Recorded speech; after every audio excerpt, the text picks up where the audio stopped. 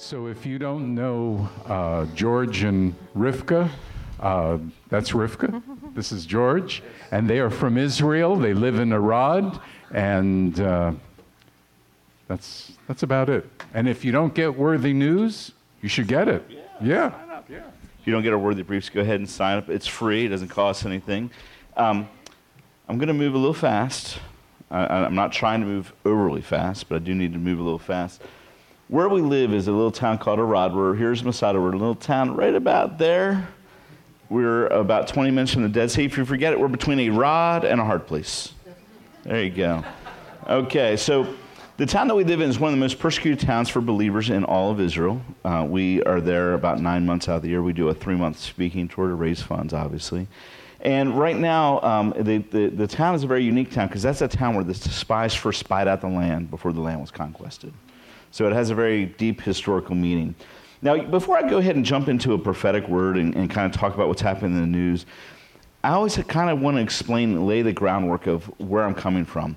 When Yeshua came, he came what? He came to preach the kingdom of God. For this purpose I've been sent. The whole message of the kingdom, right, begins with the word repent. I mean, repent, for the kingdom of heaven is at hand. The message of the kingdom was the message of the disciples, the message of Yeshua. It starts out in the beginning of Acts. Lord, we at this time restore the kingdom to Israel. It ends, the last verse of Acts was Paul proclaiming the kingdom of God. The entire message of the gospel was the message of the kingdom. And now, when we talk about the message of the kingdom, it always began with the word repent. What is repent? Well, repent in Greek is metanoia. It means a changed mind, a changed direction. It means that you're going one way, you realize it's not God's way, you start turning your direction, you start going God's way. Does that mean we're perfect?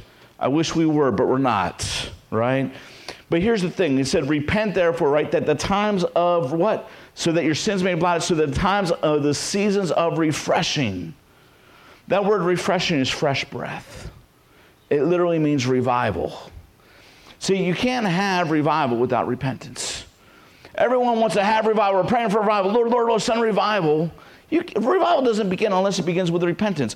For those that were alive, I know there's quite a few people that weren't alive at 9/11. It's kind of shocking to me, but when 9/11 happened, it was a unique situation because for about 3 weeks, every church, every synagogue was packed to the brim. You couldn't find a place to sit, right? It fizzled out. Why? Because it was a revival. What? Not based on repentance, it was based on fear.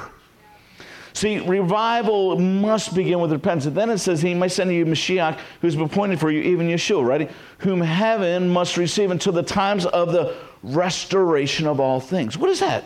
Restoration of all things. Whereof God spoke by the mouth of the holy prophets that have been of old. Notice this, ready? To understand the restoration of all things, where do you find it?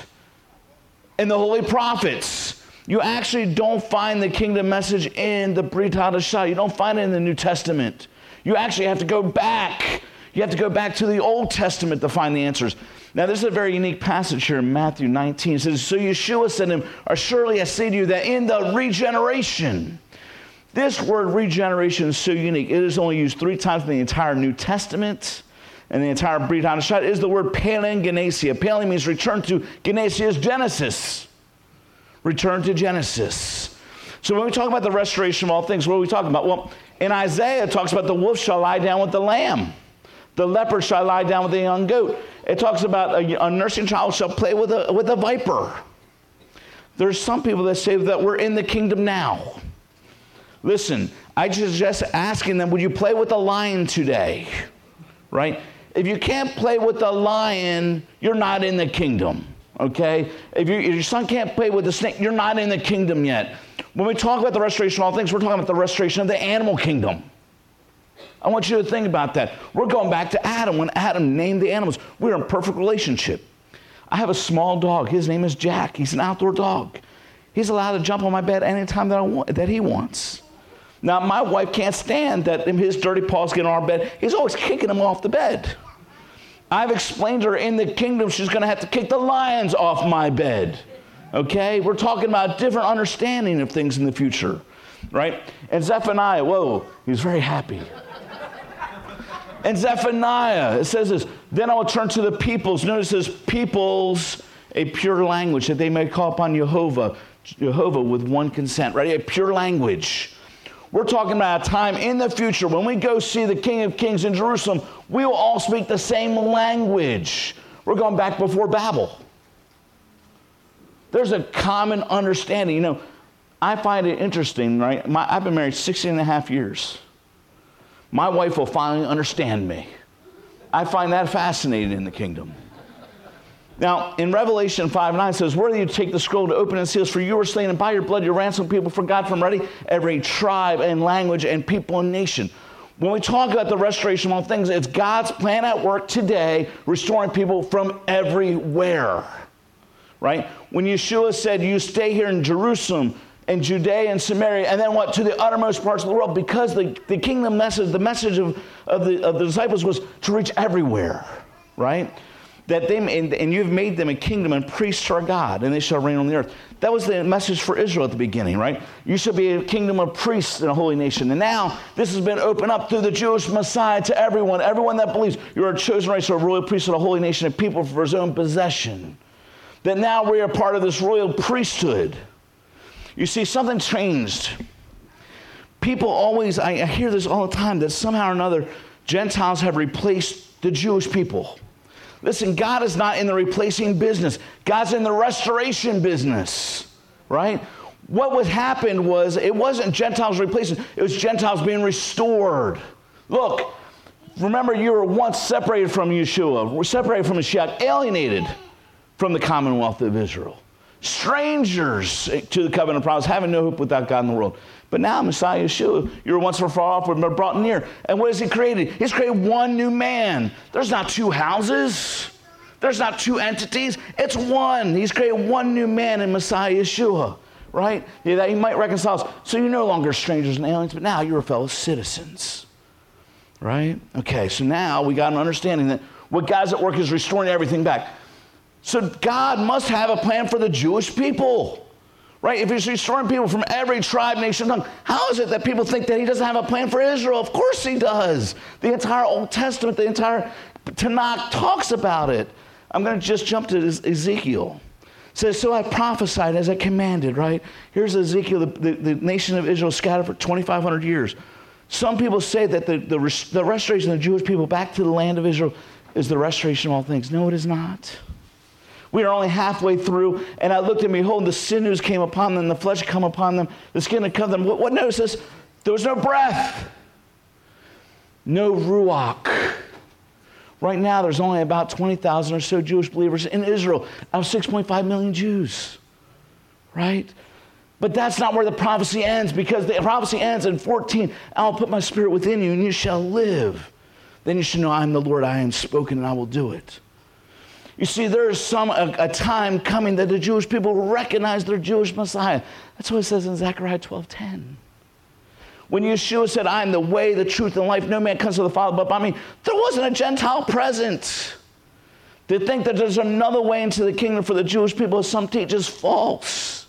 We all have the same way in.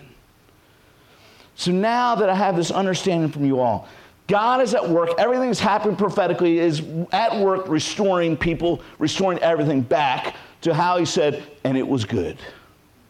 See, prophecy is not meant to make people crazy or to freak people out. Look, it says, when the prophecy speaks to people, right, for the building, encouragement, and comfort.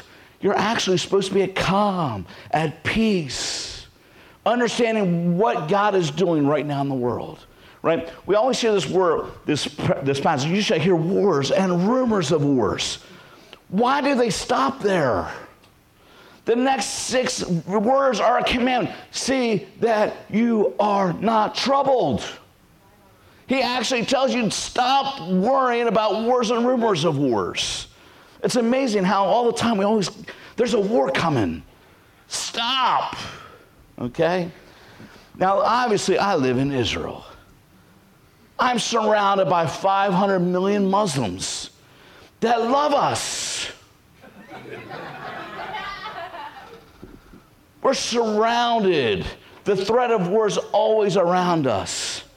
It's been a very unique prophetic year this year. Last year, Donald Trump did something very strange. The world said, we're going to go to war. Donald Trump said, Jerusalem is the capital of Israel. No, don't do that. We're going to go to war. We didn't go to war, right? May comes around and says, we're moving the embassy from Tel Aviv to Jerusalem. Don't do that. We're going to go to war. Nothing happened. Then he did something really interesting, because then he said, we're pulling out of this nuclear agreement. We're pulling out of the agreement. And people said, you're going to go to war. Now, the irony is that when he says this nuclear agreement, he says, look, we're pulling out of the agreement because the state of Iran is a state sponsor of terrorism. What I love is how the Iranians respond to this, because they go ahead and they burn U.S. and Israeli flags, death to America and death to Israel. We're not terrorists, though. And then they really want us to really understand this, because then the following day they actually shot rockets into Israel. We're not terrorists, though.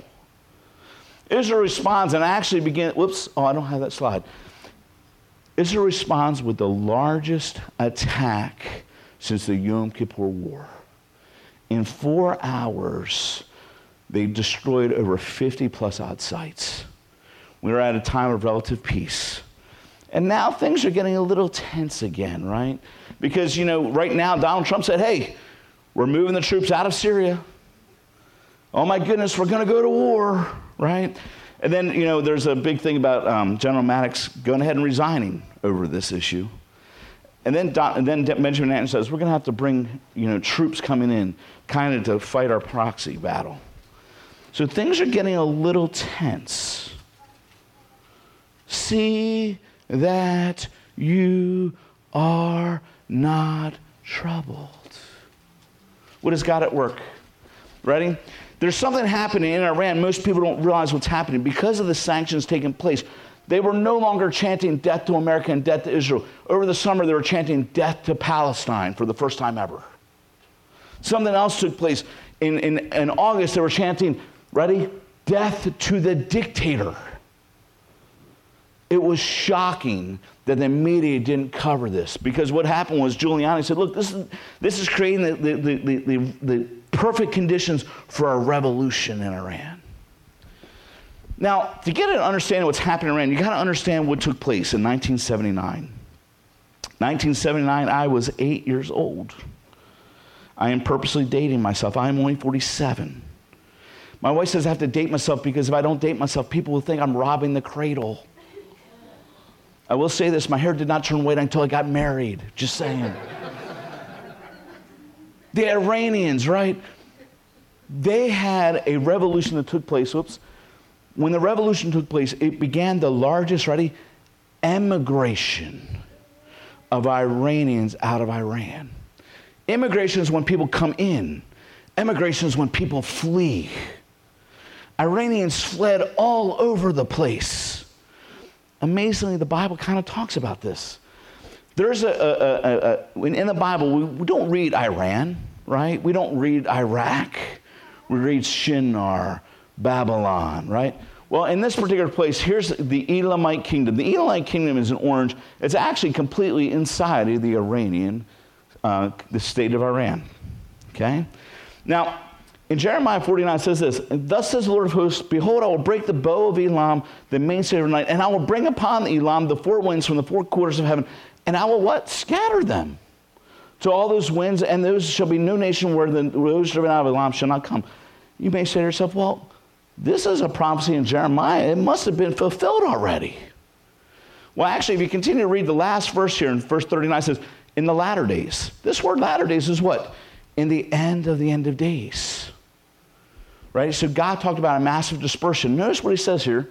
I will terrify Elam before their enemies and before those who seek their life. I will bring disaster upon them. My fierce anger declares the Lord. I will send the sword after them until I consume them. My goodness, that sounds like a war. Absolutely. What's the purpose of the war, though? You see, if you always look at war and don't understand the purpose of the war, because the purpose of the war, right? And I will what? Set up my throne in Elam. I will destroy the kings and their officials, declares the Lord. But in the latter days, what it was, I will restore the fortunes of Elam. We're looking at a situation now that God is at work restoring Iran.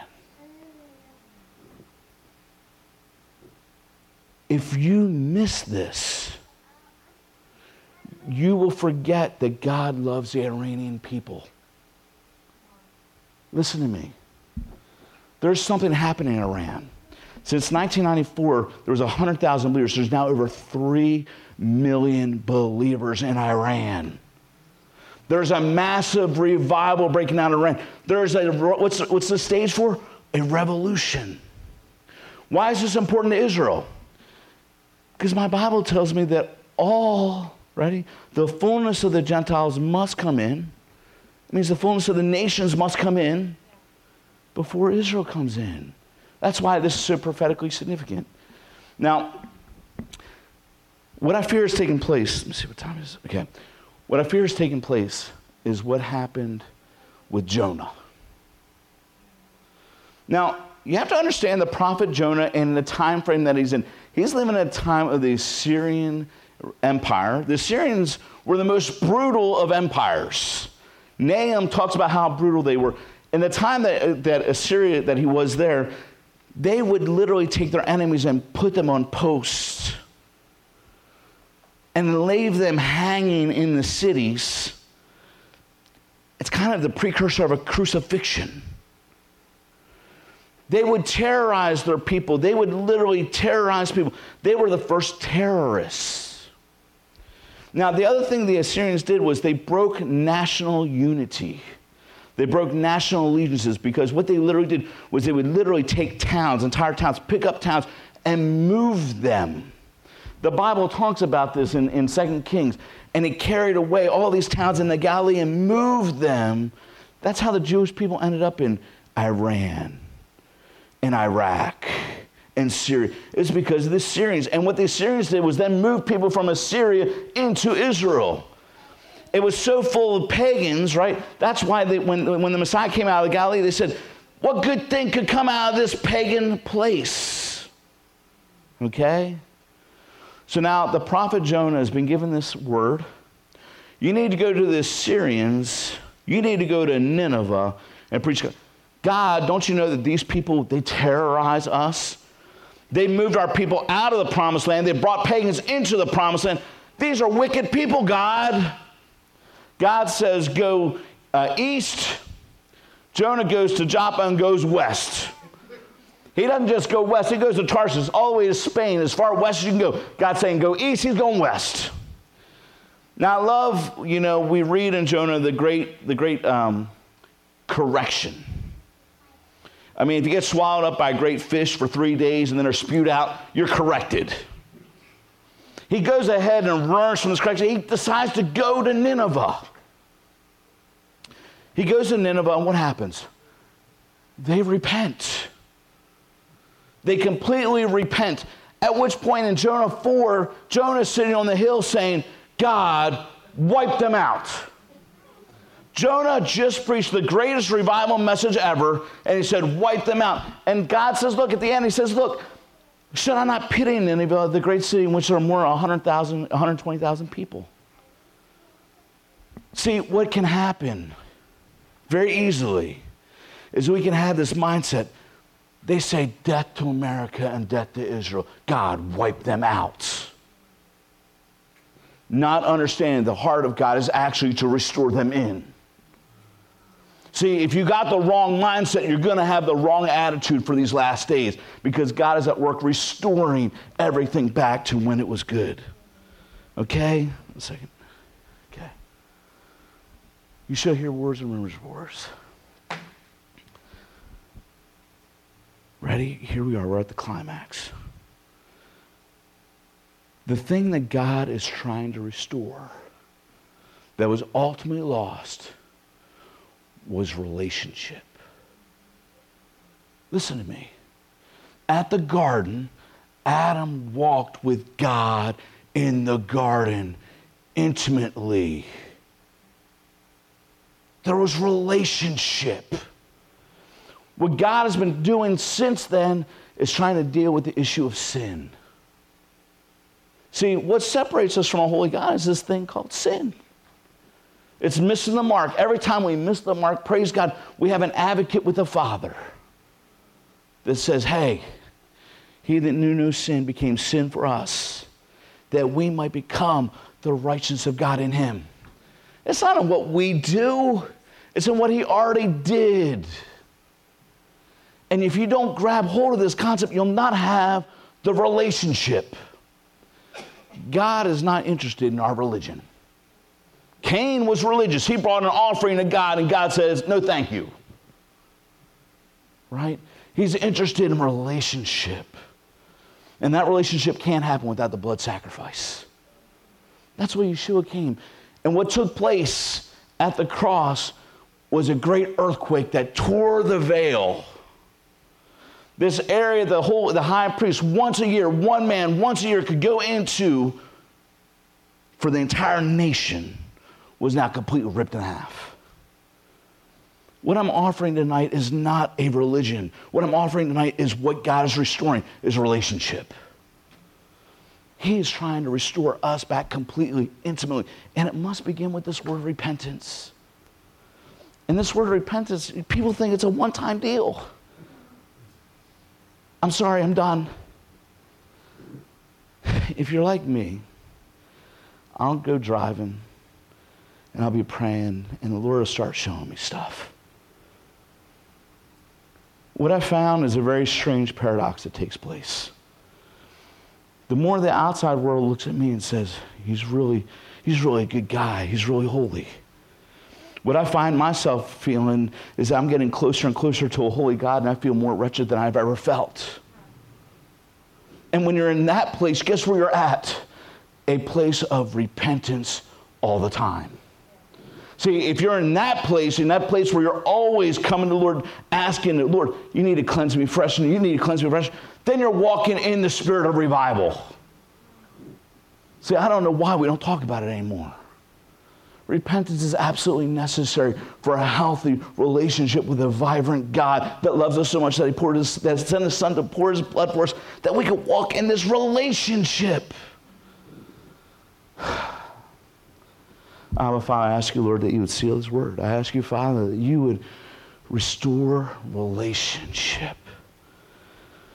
Oh, Father, I just ask you, Lord, that you would just have your spirit just speak to every person here individually.